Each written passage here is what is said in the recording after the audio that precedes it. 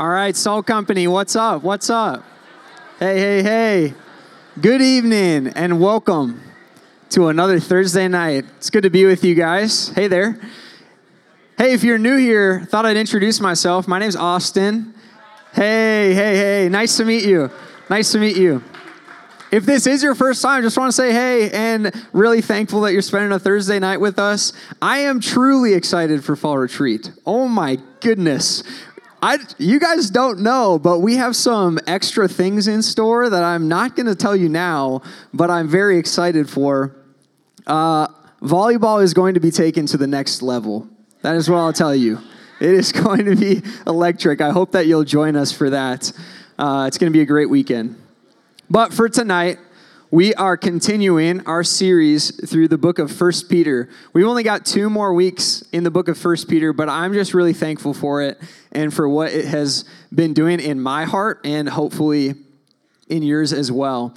As we've been studying this book and looking at what it says, we've been calling the series Homesick because it's a letter that was written to a specific group of people that were exiles. They knew what it was like to be far from home. They knew what it was like to be uncomfortable in the place that they were in. And I think that this series has been helpful for us to realize, man, we're a lot like them. We're a lot like this audience that feels a little bit uncomfortable with where we're at, a little bit unsatisfied with our lives, and looking for purpose, looking for a home. And we have a home if we're in Christ. We have a home in heaven, and we can look forward to that. But tonight I want to talk about purpose now. And what I want to, I want to share a little story with you. It's about something that happened to me last year. I don't know if you guys knew this, but I'm married. Yes. Feels great. I got married about a year ago. I'm sneaking up on my 1-year anniversary, which is crazy. My wife's name is Cora. She's absolutely lovely. And November 5th, last year, we got married. A couple days later, we hit the road to the airport. And then got on a plane. And we went to Jamaica, okay? We went to Jamaica for our honeymoon, and it was legendary. It was an all-inclusive resort that we stayed in, and it was unlike anything else. It was easy, I'm telling you. We ate great food. We drank great drinks. We got to swim in the pool, and then the ocean, and then the pool, like back and forth. It was awesome. We even had our little private pool. It was kind of nice. Anyway, it was easy. And my reflection coming back from the honeymoon was honestly this, that it was perfect for 6 days. Perfect to enjoy my wife, perfect to enjoy our new marriage, perfect to enjoy all these things, to consume and to just have it easy. But man, honestly, my thought coming back was I'm ready for a little bit of real life. It would have been a terrible existence for weeks, months, years on end. Why? Because I actually think that during that honeymoon, a certain part of me was missing purpose. I was just being fed everything that I wanted. Everything was available to me. I didn't have to work for anything, didn't have to hope for anything, didn't have to actually suffer for something that I thought was worth it. It was too easy. Okay, I think that the very thing that drives us is purpose. We've got to have to suffer for something. Are you like me in this, that you actually want something deep down in you, actually wants to give everything you've got for something worthy of your time? It's why we love documentaries of people going so hard at sports, because we admire this passion that they had, this willingness to suffer for something that they believed in. It's why we love people who are amazing at something, because we know that they laid down a lot of their life to be amazing at something. They were willing to suffer for greatness. If that's true, that suffering is linked with purpose, and that you've got to actually give in order to have something meaningful happen, then why do we sometimes think that our life is better if we treat it like an all-inclusive resort? One moment. Perfect. That was hilarious.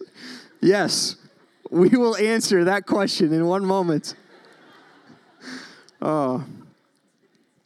Man, why do we think that the solution for our life is to have something like an all-inclusive resort? If purpose is the main thing that drives us, then the worst thing we could have happen is have our life stripped of purpose. And the best thing that could happen is given purpose, having something to work for, something to strive for, something to hope for. And so I've got good news for you tonight, that our lives are not like an all-inclusive resort. It's more like a military base. Now, imagine if you thought you were on an all-inclusive resort, but it was actually a military base. Here's what would happen. You would be lounging in your chair, sipping on your drink, and somebody would come up to you and say, "Time to man the gun on the northern post." And you'd freak out, and you'd say, "What the heck's going on? I thought you were supposed to tell me the appetizers that were available for me." No, it was a military base all along. It wasn't an all-inclusive resort. But it actually gives you purpose at the military base. You've got a job. You've got to accomplish something. And that's what we're going to see tonight, that Peter, in some ways, is saying, hey, just want to remind you that this life is not like an all-inclusive. It's more like a military base, but that's actually a good thing. Because we can wake up and realize that we've got deep purpose and meaning to our life. Let's look at 1 Peter chapter 4. We're starting in verse 12. By the way, if you need a Bible, we've got some outside. You can keep it forever. 1 Peter chapter 4, verse 12. Beloved, do not be surprised at the fiery trial when it comes upon you to test you, as though something strange was happening to you. Don't be surprised at the trial that comes at you as if it was something strange. Guys, we shouldn't be surprised that life is crazy and it's going to throw crazy stuff at us. Peter is telling us that we're not on a honeymoon. We're not on an all-inclusive resort. But what is the fiery trial? Let's get some clarity on what he means by fiery trial.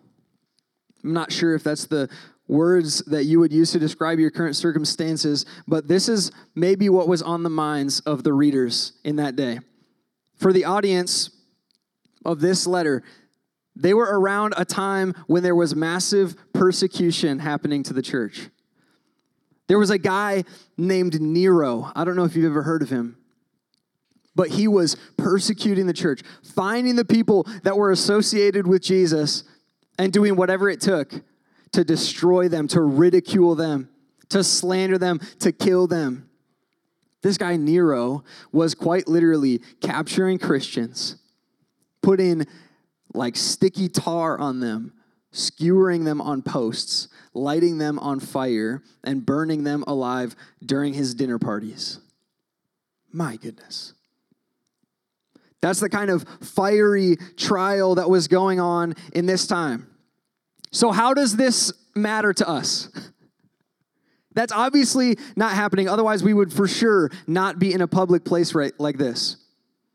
So how does a fiery trial like dudes persecuting us, how does that relate to suffering with us? And it's through a principle. The principle here in this passage is saying, do not be surprised when suffering and hard times enter your life, as if something strange was happening to you. The writer is hinting at the fact that we live in a fallen world. That any sort of suffering, whether it be persecution, whether it be disease, whether it be rejection from friends, whether it be sorrow because people move away and don't come back, whatever it is, it's a result of the fall. The fact that we used to be in perfect relationship with God. That in the garden, we were walking with God. We had great relationship with Him, but because of man's desire to be their own God, because of our desire to do life on our own, we've been kicked out of the garden, and now we live in a fallen world. Work became laborsome. Childbirth became incredibly difficult. Relationships God introduced death into them, and so now there is separation horizontally between us and vertically separation between us and God. And now, one of the ways that we can see the results of a fallen world is through various forms of suffering, different types of fiery trials happening in our world. So the specific instance that these people find themselves in is through persecution. But I'm wondering for you, what is the fiery trial that you feel like you're going through tonight? It could be anything. And I want to give some clarity also of what to think about a fiery trial, what to think about my personal struggles that are happening. And a verse is going to be on the screens. It's Ephesians 6:16. It's talking about putting on the armor of God. He says, in all circumstances, take up the shield of faith. But look at what it's defending. It says, with which you can extinguish all the flaming darts of the evil one. Here's the reality of our suffering and the hard things that are entered into our life is that they're instigated by the evil one, the enemy, Satan, who hates you, who hates God.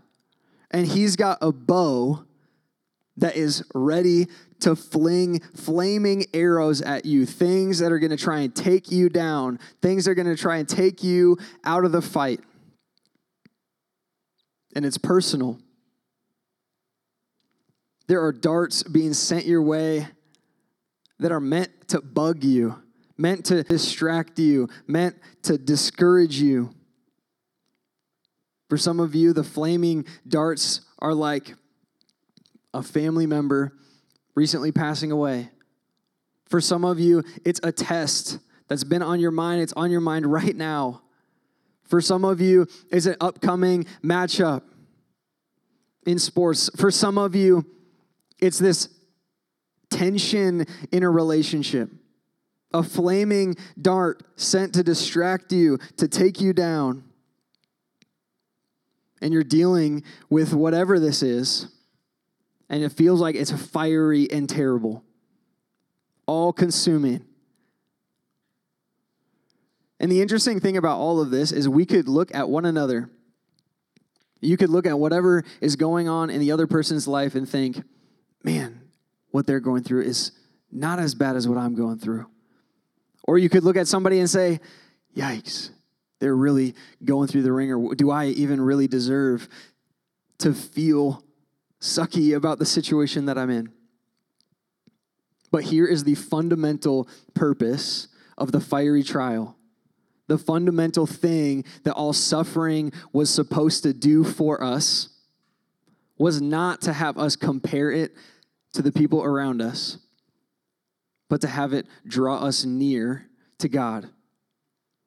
Because no matter what you're going through, no matter what the fiery trial looks like, no matter what the flaming dart looks like, God cares about your struggle. He sees you. He knows it. And he wants to do it with you. He wants to be a part of this life with you. So whether you think your struggle is puny compared to your neighbors or massive compared to your neighbors, the thing that you need to know is that to God, he cares and wants to be with you in it. It could be a breakup, it could be a difficult class, it could be a family member passing away. It doesn't matter, but it matters how you respond. Do you want to actually be with God in it? Or do you want to push him away? I've been thinking about, obviously, flaming darts, and it made me think of Nerf guns. Okay, imagine that you're playing Nerf guns with your 2-year-old cousin. I have a 2-year-old cousin. And imagine that you shoot a Nerf gun at the 2-year-old cousin and the dart hits him in the shoulder and it hurts really bad, because you shot him point blank range. You thought it'd be funny. And it leaves a little red mark and they start crying. Okay, for them, that little dart actually left a huge impact. Now, if I were to get shot with a Nerf gun dart at point blank distance, it probably wouldn't hurt me that much. But what about a paintball gun? Paintball gun, point blank range, that's going to hurt quite a bit. I might not cry because I wouldn't want to embarrass myself, but I'd be very close to crying. It doesn't matter the significance of how big the dart is. It matters like how much it actually impacts you. And God sees however the flaming dart is impacting you and says, I want to comfort you. Why? Because he's a good father. And a good father, even to the person, even to the 2-year-old who gets hurt from a Nerf gun, what would they do? They would kneel down. They would ask, hey, where did the dart hit? Oh, it's on your arm. Can you pull up your sleeve? Let me see it. Yeah, I see the little red mark. Can I kiss it? Make it feel better. Sweet. And then you give them a hug. You say, I love you. We'll be okay. Let's keep moving. A good father wants to comfort their kids, no matter the size compared to the other people around them. But how much is the flaming dart influencing your life? God cares. Something that I've just been processing over the past year or so is the reality that the Lord draws near to the brokenhearted. That comes from Psalm 34, verse 18. The Lord is near to the brokenhearted and saves the crushed in spirit. Is that you? Do you feel brokenhearted by the suffering in your life? Do you feel crushed in spirit because of the fiery trial that was happening? The fundamental thing that this was supposed to do was to drive you to your knees so that you would see there a lowly God that wants to crouch down next to you and comfort you. It's interesting that oftentimes the most impactful encounter that you'll have with God is not when you're at your highest, not when you feel like you're achieving the most, not when you feel like you're the most put together, but when you're hurting and you're desperate for God to come near you. The purpose of suffering is for you to draw close to God. He will draw near to you. Let's look at the power of suffering now. If you'll look at verse 13 and 14 with me. It says, but rejoice insofar as you share Christ's sufferings, that you may also rejoice and be glad when his glory is revealed. If you are insulted for the name of Christ, you are blessed, because the Spirit of glory and of God rests upon you. Did you read what I just read? Rejoice. Wow. An unexpected command here to rejoice in suffering. How can we do that? Is he saying that we should be really pumped, really happy about all the sucky stuff that we have to go through? No. He's not necessarily that you should love your circumstances. He's not necessarily saying that you should be people that love hard things. But we can be a people who have hope beyond hard things, to get us through hard things, to see to the other side. He's helping us understand that suffering gives us a type of hope that comfort simply cannot manufacture. You see, a good life, when everything goes your way, starts to introduce you to the idea that what you see is what you get. And I'm seeing a lot of great things, so this is awesome. I don't need faith because everything in front of me is actually pretty good. I don't need hope because everything that my eye sees is actually, it's as it should be. And I don't need God because I'm doing pretty good on my own. But what we also see is that a hard life, when terrible things happen and stuff does not go the way that we think it should, it reveals to us the unseen. It reveals to us that we are not home yet, and it builds in us resilience and hope, the ability to get back up, but also the ability to confess weakness, saying, I need faith because everything that I see in front of me is crumbling. I need hope because nothing is as it should be. I need God because I can't do this on my own. Suffering gives us hope that comfort and the easy life cannot manufacture. So the power of suffering is hope. It gives us an opportunity to look beyond what we see and hope for what's to come. Does this mean that you just try really hard to be optimistic? Does this mean that you just manufacture a type of happiness and joy? How do we get this type of joy? How do we get this type of hope? Look back at verse 14. If you're insulted for the name of Christ, you are blessed because the Spirit of glory and of God rests upon you. Once again, the principle is that suffering actually is where God meets his people. That the way you can access joy in the midst of hard times, when things are not going the way you thought they would, the way you can access joy and hope is through the Spirit of God. Now, the Spirit of God actually says he will dwell in the believer.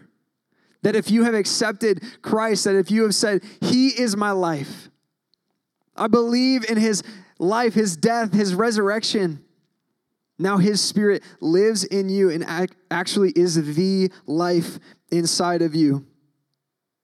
And if God's glory is the display of his beauty, his perfection, then when the Spirit of glory is in a person, it means that God's beauty shines through them. That we can actually see a piece of God's character in people. What type of people? Suffering people. Ones that are feeling like life's not going the way that I thought it would. Ones that feel like they're at the end of themselves. When you're at the end of yourself, you can finally put hope in something beyond yourself. So it's unexpected, isn't it, that the Spirit of God would dwell in suffering people, lowly people, the ones where not everything is put together. We often think it would be like the rich, the attractive, the successful people that God would approve of and want to be with. But according to the Bible, it's the ones who are sharing in the sufferings of Christ, the lowly people, the ones who admit weakness that God wants to dwell in. Guys, the only necessary requirement for God to come into your life and to live with you, the only requirement is that you need him. That you would finally confess, hey, I need God. I can't do this on my own. It's lowly, weak, hurting people that God wants to come and live in. And we all need him. None of us strong enough to do this life by ourselves. None of us put together enough that we can deserve his presence. All have sinned and fall short of his expectation, his standard. And so we need it to be grace. We need it to be him approaching us. Guys, when we're weak because of suffering, we become the perfect person for God's power to shine through. Because it's no longer about how strong you can be on your own. It's about how strong God can show himself to be through you. I've let some of you guys in on this if you were here a couple weeks ago, but these kinds of passages have just been hitting a little bit different for me over the past year because it was just over a month ago that my mom passed away from stage 4 cancer. And so, man, whenever I'm like reading in the Bible about suffering and pain and hard times, like how to get through it and what to do with pain, it feels like it's just a little bit more real, you know? And so throughout this past year, I've just been amazed actually at the clarity that God has given me through just a hard time, trying to figure out which way to go, how to think about suffering, how to think about how God uses it for good and its purpose.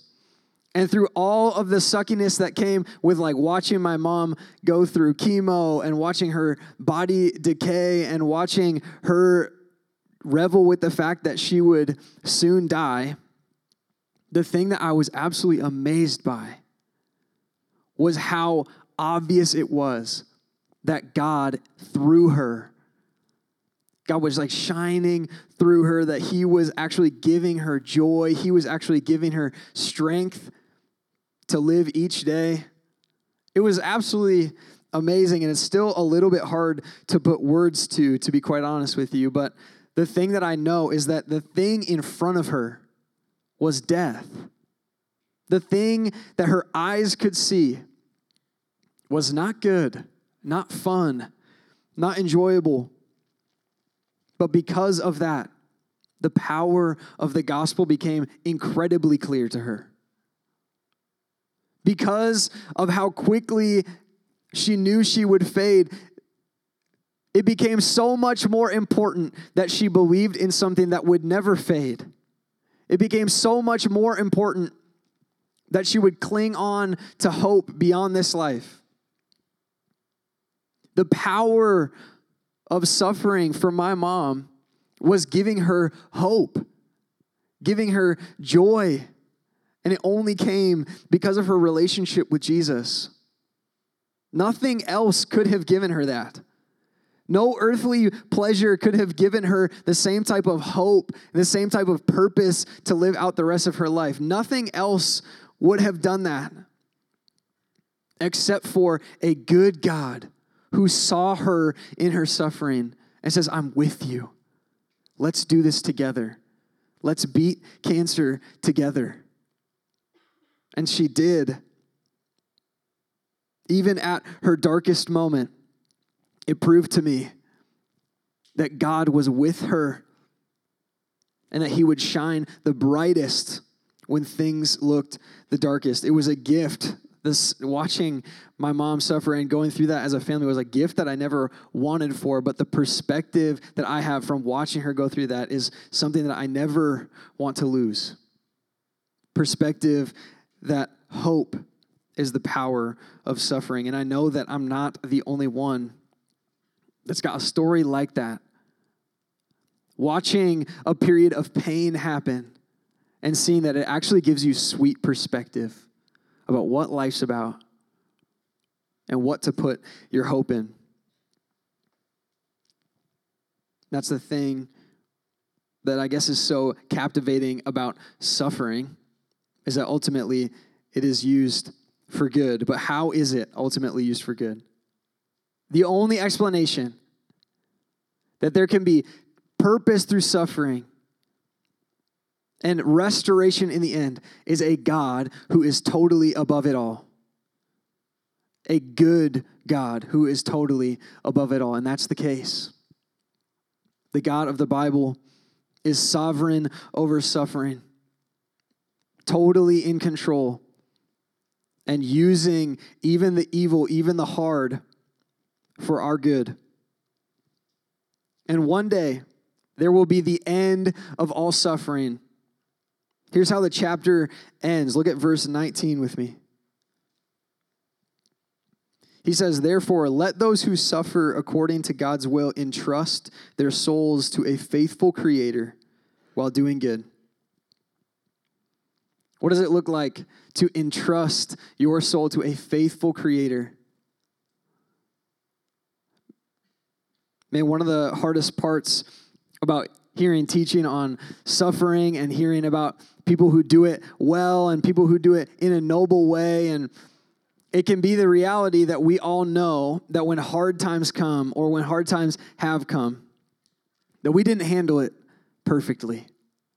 And that's what's true about all of us, that when hard times come, what's squeezed out of us is actually going to be sin. When you squeeze a ketchup bottle, you get ketchup, and when you squeeze a sinner, you get sin. So when we get squeezed, when we get hard pressed, the things that come out of us are bitterness and resent, and we get frustrated with our circumstances.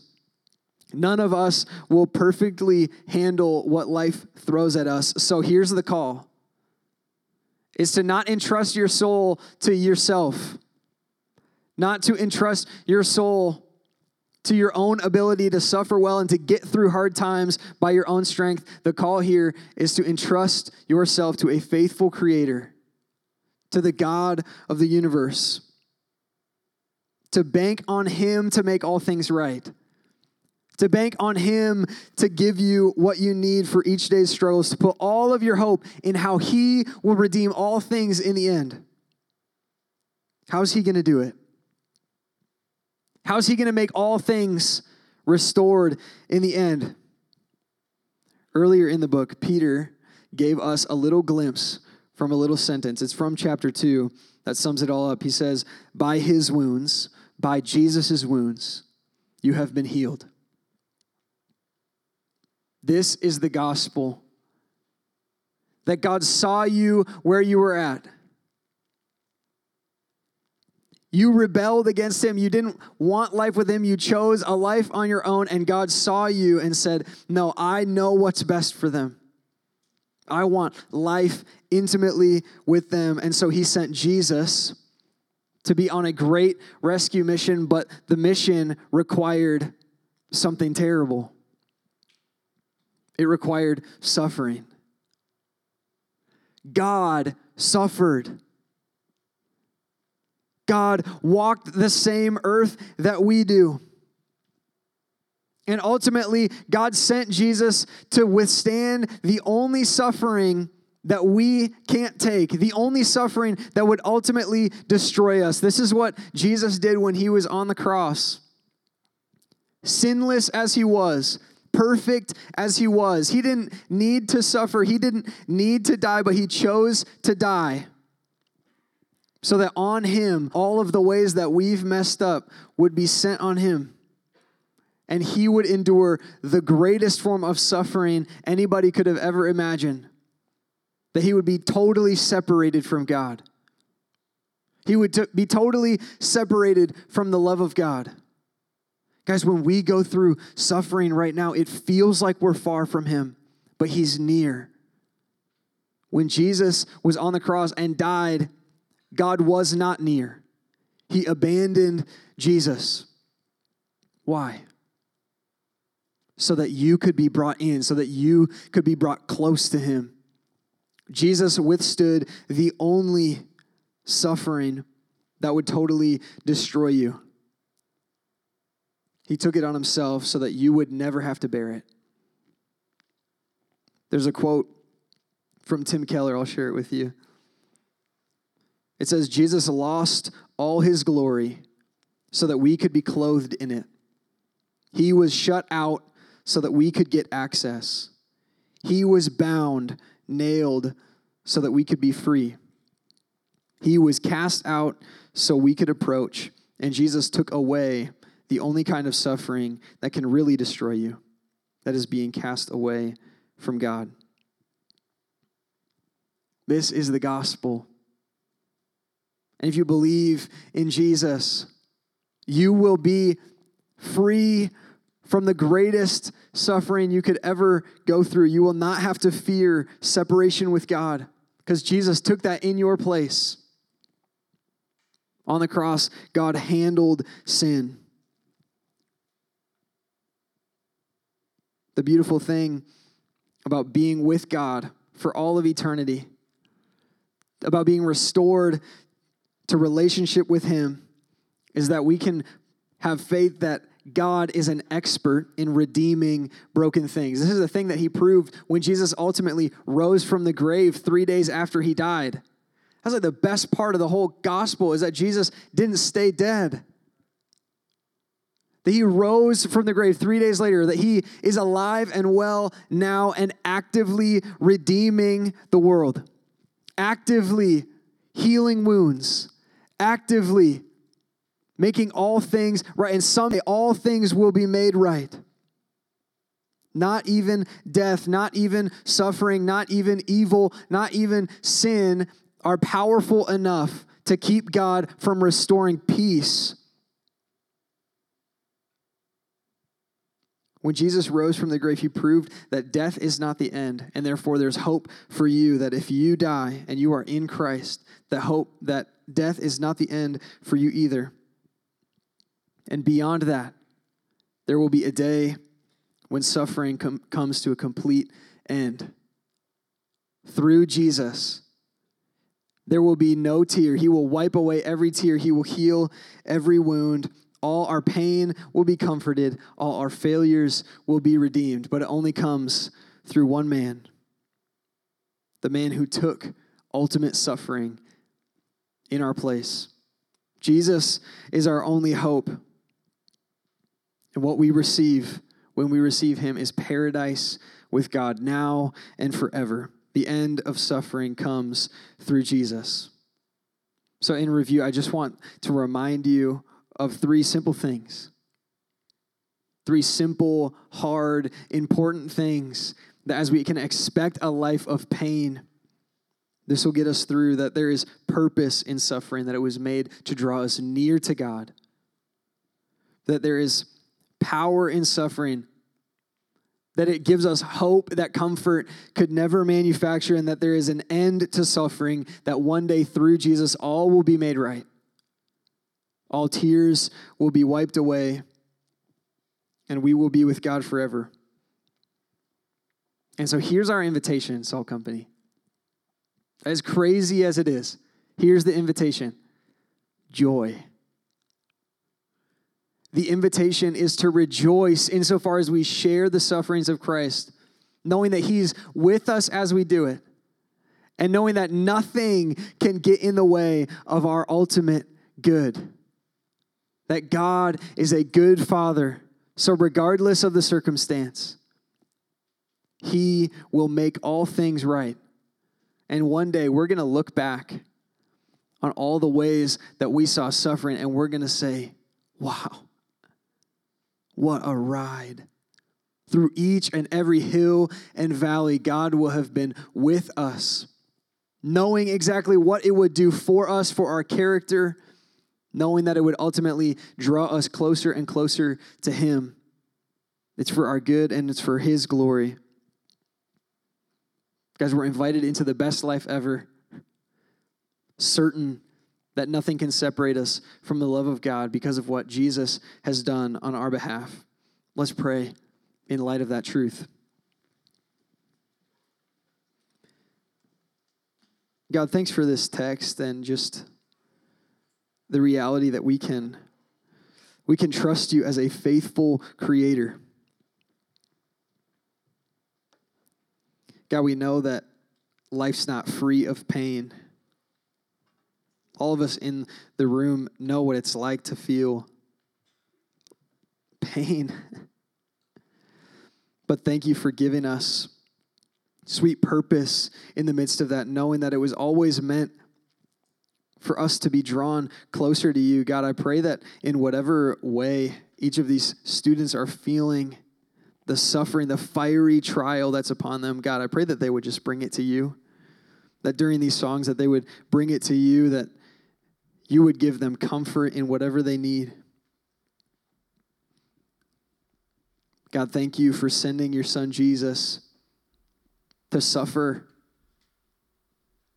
to know what it's like to feel mistreated, to know what it's like to feel rejected. Thank you that you want to be like us in the sense that you want to do life with us, God, that you're not far. So I pray that you would just make that really known in these next songs, God, that you are not far, but you are near. Would you be praised? Would you be lifted high? And would you give us joy in the midst of whatever we're going through? Pray this in your name, Jesus. Amen.